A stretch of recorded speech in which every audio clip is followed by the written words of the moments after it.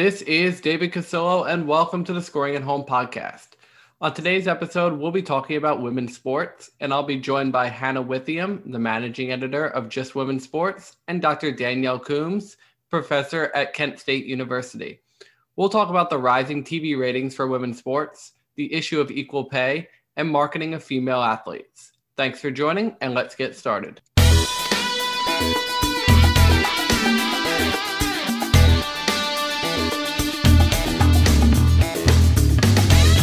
Hey everyone, and welcome to the Scoring at Home podcast.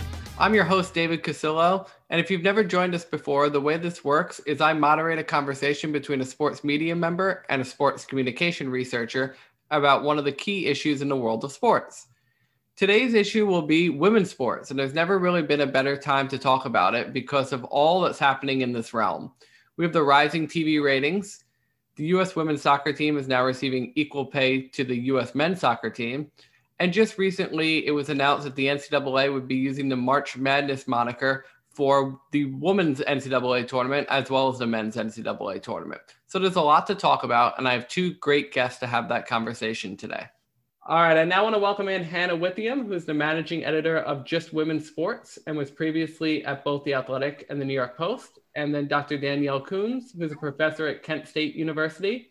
And much of her research focuses on different areas of sport, and she is also an editor of the recently released book entitled 2019 FIFA Women's World Cup, Media, Fandom, and Soccer's Biggest Stage. Hannah and Danielle, thanks for joining me. I really appreciate it. Glad to be here. Yeah, thank you for having us. Danielle, we'll start with you. So it's been well documented that since 2020, women's sports are experiencing a rise in popularity and viewership. So let's start things off by what do you think we can attribute all that to? Well, I think there's several answers to that question. I think one of the big ones is just the old, sports adage, if you build it, they will come. I think the more that you see, you have opportunities to watch the games, the more people realize it's actually really fun and really competitive and really great. I think that, we've definitely seen a push to get more women's sports on among women's sports reporters, fans, et cetera, trying to really push that. I also think that the success of teams, including probably most notably the U.S. women's soccer team, has helped. People know the U.S. women's national team more than they know many, many, many other national teams or women's sports teams in particular. And so I think that their success has led more people to watching U.S. soccer and kind of opening some of those doors, which I think then can lead to more of the club soccer league being aired and things like that.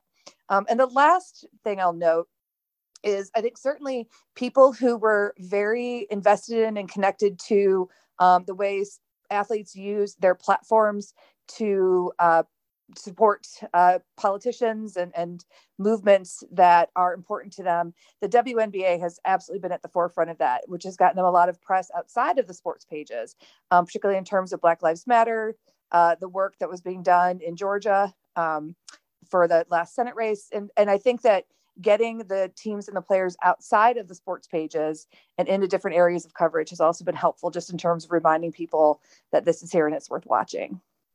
Hannah, do you echo that? Do you have anything to add in that respect? I think Danielle hit it on the head with, if you build it, they will come. It's really all about exposure. Like I remember I grew up in a sports family. I had three brothers, was a big soccer player. I would have loved to have watched every U.S. women's national team game, but they just weren't available. So the fact that we're now seeing more women's sports on national television, people who have the potential to be fans, have the chance to watch these sports and these women and become fans from a young age is so important to having it grow. And we're seeing that in the actual TV ratings now, growing with the WNBA, the NWSL across the board. And Hannah, in terms of TV ratings, viewership, and just interest, do you think this is something that we're on a runaway train and it's not going to stop, it's going to keep going up? Or is this something that you see maybe ebbing and flowing? What do you see in terms of viewership in the future? As long as we keep putting games on national television, I think it will keep growing. We've seen the evidence over the past couple of years. The WNBA each year has increasingly gotten a few more games on ESPN, on ABC, and we saw a 68% increase last year. I think they just today came out with the fact that there was an increase this year. So I really only see it growing if that stays the same. We need some other things to change, like the quality of the broadcasts. The NWSL, for example, has a great deal with CBS, but a lot of those games, the NWSL is funding themselves, and the quality is off. There are a few examples of that this year. So there are many areas of improvement, but as long as we keep investing in it, I only see it growing. And Hannah, I know that we're seeing increased viewership. You're correct. Those WNBA numbers came out today and they were, again, very strong and good to see. Are we seeing enough media coverage beyond just the games itself to reflect that growth? Is that growing as well? I think, of course, I'm at a company where we are dedicated to covering women's sports 100% of the time. So the fact that we now exist is a great step. I worked at organizations before this where men's sports dominated, and we took baby steps to covering women's sports. So I think the thing there is you don't really know how many women's sports fans are out there, how well that coverage can do until you invest in it and until you're covering the sport regularly. For example, when I was at the Post and I would cover women's soccer games, those stories would do well, but we didn't do it consistently. And I think, how do you know what the readership is going to be like unless you do bring that consistency? So it's something I would love to see at some of these mainstream outlets. Danielle, you are well-versed in the history of the differences in coverage between men's and women's sports. Do you still see differences today? And if so, where do those exist? Well, I think you have differences both in terms of quality and quantity, as Hannah alluded to.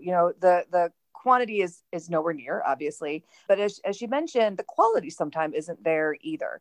And when we're used to a certain caliber of sports coverage, sports commentary, I think it gets challenging to have what we see be so clearly sort of the B team, so to speak. You're not getting the good coverage, the quality. It's on at weird times, it's inconsistent. And so those things send messages to the audience about what matters and what's valued. I remember just a couple of years ago, maybe 2 or 3 years ago, instead of showing some really important WNBA games, one of the major channels was showing cornhole.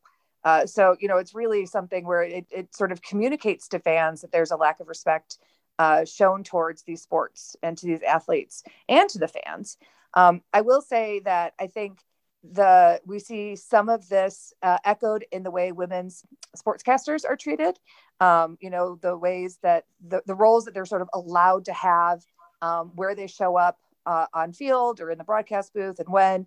I think that sort of reinforces that there's still a perception that sports are a men's domain and that women aren't necessarily as intentionally or automatically there as they perhaps should be. And so my hope is that as we see more and more coverage of women's sports, these women-only sports news sources, which I think is fantastic and I'm so excited to exist, I think we'll see the sort of respect that comes with that, which will then extend out across a number of areas. And I'm glad you touched on a lot of that because it really shows that there's a lot of opportunities for growth, especially within sports media when covering women's sports. Mm-hmm. Hannah, where do you see opportunities for growth just in women's sports in general? Where there are opportunities for new leagues, new areas of exposure? Where do you see sort of like that untapped market being right now? Yeah, I think the two sports I think that have the most established audiences, and it's probably no surprise because their leagues have been around the longest, is basketball and soccer. We can still see a lot of improvement there. Of course, on the TV side, on the media side. For example, Danielle brought up that example of cornhole last night. Mercury Liberty went down to the wire. Great game, first round of the playoffs. And they were on ESPN too. And on ESPN I think it was like Marshall versus Appalachian State football, regular season. Nothing I was particularly interested in. So just if we can find a way where, I know these networks have contractual obligations, but just keep pushing those barriers and putting these sports in front of more fans. That's a start. And then on the media side, where places like Just Women's Sports comes in, I think it's covering these sports and these athletes as athletes. It's not just, I think sometimes you'll see with women's sports, mainstream outlets will write only about the high profile players or only about certain subjects like women and motherhood, which are great stories. But I think we need to cover these athletes as we would the men's athletes, which is on the field, on the court play. Yeah, that's a good point for sure. Danielle, I want to turn to you right now because this is right in your wheelhouse. U.S. Soccer announced earlier this month that it would be offering the same contracts to its men's and women's teams. Can you just speak to the significance of that? Well, I think certainly the fight for fair pay has been one the U.S. women's team has been incredibly vocal about and really been at the forefront on. And I think the attention that's been paid to this has helped encourage people to really think about how these decisions are being made, why these decisions are being made, and looking at some of the judicial decisions around the lawsuits that have been filed have been a little bit silly, because looking at how the women actually wind up making blah blah blah, but it's because they've been so successful. My hope is that by continuing to be vocal and to push for fairer treatment and to really use their clout and use their power, the U.S. women's national soccer team will be able to have a push on effect for other women in other sports, because I do think they've got probably more power than almost any other collective group of women in the country, in terms of their ability to drive a narrative, to get press coverage. And I think they've wielded that really, really beautifully. One of the things that sort of sparked the book about the 2019 Women's World Cup was a panel that Molly Yanady, who's at Quinnipiac, and I were on, where we were talking about Megan Rapinoe. She came up in this conversation. We were talking about how, she has become someone who has become such a leader on and off the field in a number of issues. And she's really been able to leverage her voice and her platform. And she and Sue Bird together, I think, have been able to say, we're worth listening to and managing to get people to pay more attention. So I love that the U.S. women's team is really showing other women athletes you don't have to be grateful for the crumbs that you're given. You could really fight for more. Hannah, going off of what Danielle just said there, do you see this causing change in other sports and other leagues in terms of pay? I love what you just brought up there, Danielle, because based on some of the conversations I've had with athletes, Sue Bird and Megan Rapinoe, of course, a great example. They can share advice with each other. Obviously, the WNBA passed their CBA in 2020, which was landmark for them, and saw a lot of improvements they needed in salary and benefits and things like that. And I know these athletes talk, like women's hockey players have spoken with WNBA soccer players when I think it was 2018 or 17, had that boycott, when they were trying to see improvements in their negotiations.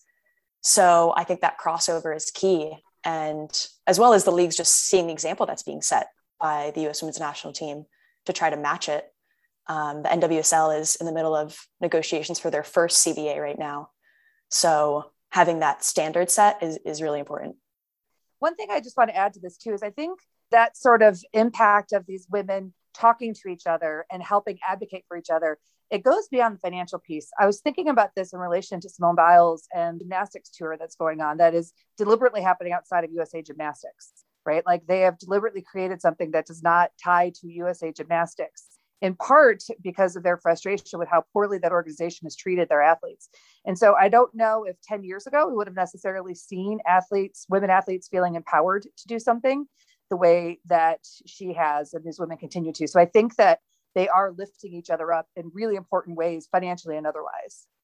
One of the sports that has more kind of established viewership and more equality, especially for the big tournaments, is women's tennis. Danielle, what do you think you can point to for that? Why is it that sport seems further along in equality than other sports out there? I'm not going to be able to cover all of the reasons, I'm sure, because I don't know the intricacies of tennis as much as others might. But one thing that's made a real difference, as I've seen in tennis, is they've had prominent female athletes for a long time. So you have, the Chris Everetts, you have women that people have known for decades in the sport. And so women have been competing for a long time. So they've had a longer time to build to this. They also have really built in to have the sort of payouts and the kinds of things have some parity, which has been really important. So organizationally, they've supported their women athletes. But again, this is one of the few sports that women have really had some of the biggest spotlights historically. And so I think that does help. Again, this paying attention, the more celebrity you have, the better known you are, the more attention you're going to bring to the sport, the more power that you have.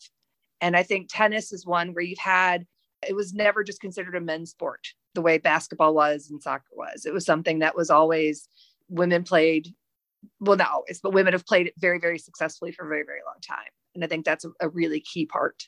I would add to that I think there is this standard of gender equality in tennis, as you alluded to, that we haven't seen in other sports. And for example, the tournaments, women and men play under the same tournament names. Men's isn't necessarily the default, like with NBA, WNBA. You see that with the league names. They play on the same stadiums. They're not playing on inferior fields or inferior facilities. And the women's games are also on major networks, like the US Women's Open final was on ESPN and generated more viewership actually than the men's final. So it's just another example of why leveling that playing field is so crucial. Yeah, that's a good point. And really, when you look at Billie Jean King and what she went through, that was many decades ago. And I guess now you can see, well, if you get that process started, this is the effect down the road. So if we see these other sports going through that maybe more recently, 10, 20 years from now, we can maybe hopefully see that equality. But I think people look at, like, for example, the NBA, and there seems to be a perception that the NBA from its creation has been wildly successful when it wasn't.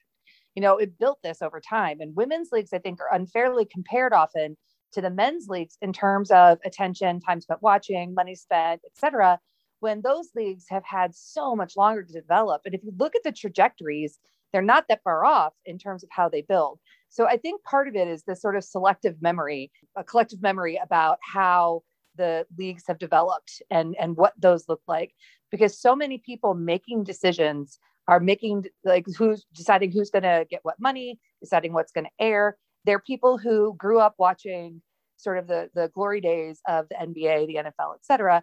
And so to their mind, that's what sports is. And they don't really recognize that those things didn't always exist as wild successes. And so they're asking women's sports leagues to be on par without giving them any of the resources or time that the men's leagues had to develop. So I think that's just an important point in here as well. We've spent a lot of time talking about professional athletes and professional leagues, but I want to shift gears for a second to the NCAA and pose this to you, Hannah. So it was well documented back in March, the different conditions for the men's and women's NCAA basketball tournaments. First of all, what kind of message does that send just overall on how the NCAA kind of views its athletes? Yeah, I think something that was so important about that, we can touch on what message it sent, but the fact that the public even found out about it. And that goes back to how women have, now that they have platforms on social media and have more of a voice, it's being widely shared. We knew from Sedona Prince's video what was going on at the women's tournament. That was a crucial aspect to it. And I for example, talked to Muffet McGraw after that. And she said, yeah, back in the day, like, obviously it was worse then, but we would just kind of say thank you and go along with it. But now they're expecting more, and the public is expecting more because we know about it. So I think that was a really important step. Of course, we recently had the Kaplan report come out, which was very damning. And we know that we need to see more of an investment in the women's basketball tournament because the potential is there, as they said. Now, the NCAA has never been one to move very quickly, even if there is public backlash. Do you see any real change in that area coming up, Hannah? We will see. I think NIL, I'm sure we'll touch on this, but I think this will be hopefully level the playing field for women, because it will be it's an avenue for women to prove that they're worth the investment. I think it was last year during the Elite Eight that the top 10 ranking came out for the athletes who could generate the most, who would be worth the most based on their social media followings and things like that. And the majority of them were women. So if they can then translate that into actual value and show the NCAA, hey, like, this is why it's worth the investment, we could start to see some change. On that note, Danielle, what do you see as the marketability potential of the female athlete? I know that we have a few female athletes that have many endorsements, but definitely not as many as the men's athletes. But those few athletes definitely are very notable in terms of their endorsements. Now that we have NIL and this more exposure and more TV viewership, where do you think we're going with marketability of female athletes? I think we're just going to keep seeing it grow. I think these things are all interlaced with each other. I think the more visibility women have, the more fans they attract. The more fans they attract, the bigger followings they have on social media, the more uniforms that are sold and merch that's sold, the more endorsement power they have. But, again, people have to know who you are to want to support you and follow you. And historically, men who were pretty good male athletes at the professional level, not necessarily the all-stars, but, solid players, they could get endorsements just by the sheer fact that they were playing in a professional sports league. Whereas women, to break through the sort of barriers that women had to break through to get that sort of attention, they had to be the best of the best of the best and fit a certain physical mold, right? So they had to look a certain way. Often that meant white and attractive, not look to, quote unquote, butch. You had to really sort of fit a model of what a woman athlete should be. A great example is Mia Hamm, right? So she was an extraordinary athlete, but she also fit the model of what a woman athlete should look like in order to break through those barriers. And I think the more women we see who look different and are authentic to who they are and believe in who they are, the more that fans see them in this current sort of cultural environment we're in, I think the more and more power these women are going to have, because you have more women who understand how to make this work, who are not afraid to take up space. Because again, in the past, we used to say thank you for whatever crumbs they could get, and that was the best they could hope for. I think women now see that has the time for that has passed, and it's time to take up space and make some noise and really become their own advocates and their own brands, which will then translate into more endorsements and more opportunities. Hannah, do you feel the same way? Do you echo that? Have anything to add? Completely agree. And I think the second piece of that is to make sure we're giving equal coverage to these female athletes that falls on the media. And we still see a pretty heavy bias to covering certain types of athletes, predominantly white, predominantly attractive, quote unquote.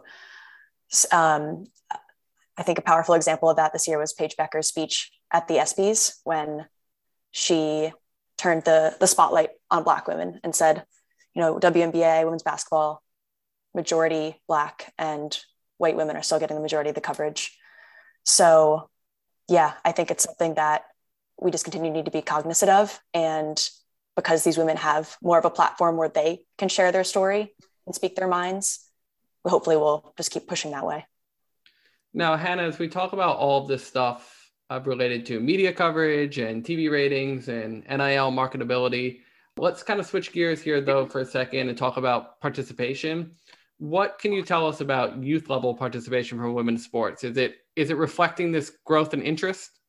I can't say I have much evidence of that based on my own research or reporting. One thing I have done a little bit of work on is coaching in youth sports, and especially on the basketball side, is just because that's what I've had focused on in the past, is how do we get more women in the youth coaching ranks? You still see so many men coaching in college and actually in the WNBA too. And they're also obviously getting more than 90% of the head coaching jobs in men's college basketball and the NBA.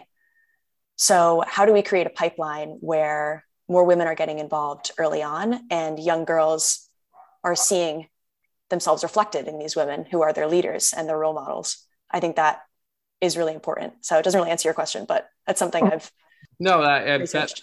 That's really helpful. I mean, coaches are an important area of just all levels of sport too. And I think that now, as you see, there's been a lot of push, especially within the NBA, to consider female coaching candidates. And in female sports, it's just accepted that male coaches would be the coaches. Very, very different landscape and atmosphere. Danielle, very loaded question here, but will we ever see true gender equality in sports? I'm going to sort of nod to Ruth Bader Ginsburg, who said, how many female justices should be on the Supreme Court? 9. We had 9 men for years. Why not 9 women? I don't think my goal necessarily would be gender equity or gender equality. I think it's that the most exciting and the best are what we cover, and that we don't necessarily have to look at that as having parity. Because honestly, like with soccer, I would not want it to be where for every women's game you have to show a men's game, because sometimes the men's games aren't as interesting or as fun to watch, particularly at tournament levels. I think being able to show the best game versus ticking a box would be the thing that I would like to see happen. And it's not that I don't think I think my concern, I guess, is that oftentimes when we talk about it in terms of parity, equity, those kinds of things, the perception among audiences and among fans is that you're ticking a box, right? So the women coaches are only getting hired into men's sports because the teams are trying to show that they care about this, right? Versus being accepted as these are the best people for the job, so we're going to do it. And what I wouldn't want is there to be a narrative that they're only showing things because they have to show women's sports, which I fear sometimes happens now. Until people really watch and they see how extraordinary these athletes are. So I think my goal would be that instead of showing, a B-level football game on ESPN, they're showing the WNBA game that's exciting, that's down to the wire. And that's not something they would think twice about. Again, I think this often goes to the biases of the people who are making those programming decisions. Oftentimes, they're men who have grown up watching men's sports. And so they assume more people want to watch, or everyone else wants to watch what they want to watch. And I think the more we see women's sports, the more women are in there making decisions, the more men see women's sports and realize how extraordinary they are. The more it won't be about equity and parity so much as this is something we automatically do because it's the best. Those are a lot of good points there. And Hannah, it leads me to another question. What role can sports play and women's sports athletes play in the fight for equality of all women, not just in sports, but just in the United States and in the world? Yeah, it's funny to talk about that now after the WNBA legitimately played a hand in flipping a Senate seat. So hard to beat that example. But yeah, I mean, just having these athletes as role models, going back to like when I was growing up, I'll never forget going to my first UConn women's basketball game. I grew up in Connecticut and seeing Diana Taurasi and thinking, God, I was never a basketball player, but like the confidence she has, hopefully I can be that type of person someday. And so having those qualities, obviously these women are great leaders, and being able to just actually read about them and see them on TV and see them on, various social media platforms is so important to spreading that message. And also because these women have fought for equality their whole lives, they're not just going to stick to sports, as the conversation we've had a lot over the past couple of years, because it's just part of their nature to continue to fight while they're playing the game they love. And Danielle, I want to pose the same question to you, especially because I know that you've done a lot of work with women's soccer and focused on that a lot, and you have some of the most important figures in sport within there. Yeah, I think, again, women are starting to realize how much power they have, and they're starting to leverage that public power. I think obviously they've had their own internal power, but I think they're starting to sort of recognize, particularly this older generation of athletes who are in their mid to late 30s. So we're sort of seeing the twilights of their careers, if you will.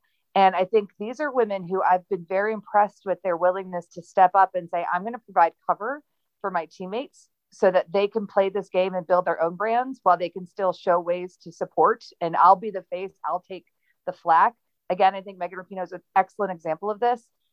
She's willing to be up there and be the sort of lightning rod for negative attention, but that's letting the women behind her develop and figure out where they want to be and figure out how they want to present themselves. And we see more and more of the younger generation starting to come into their own. I think the women athletes have inspired so many young girls now who are growing up. And I really see in, Gen Alpha, Gen Z, you have a couple generations of girls who are very familiar with these women, who are very inspired by them and who have learned from them that they don't have to wait their turn, that it's okay to take up space and to say, this is not right, and demand justice.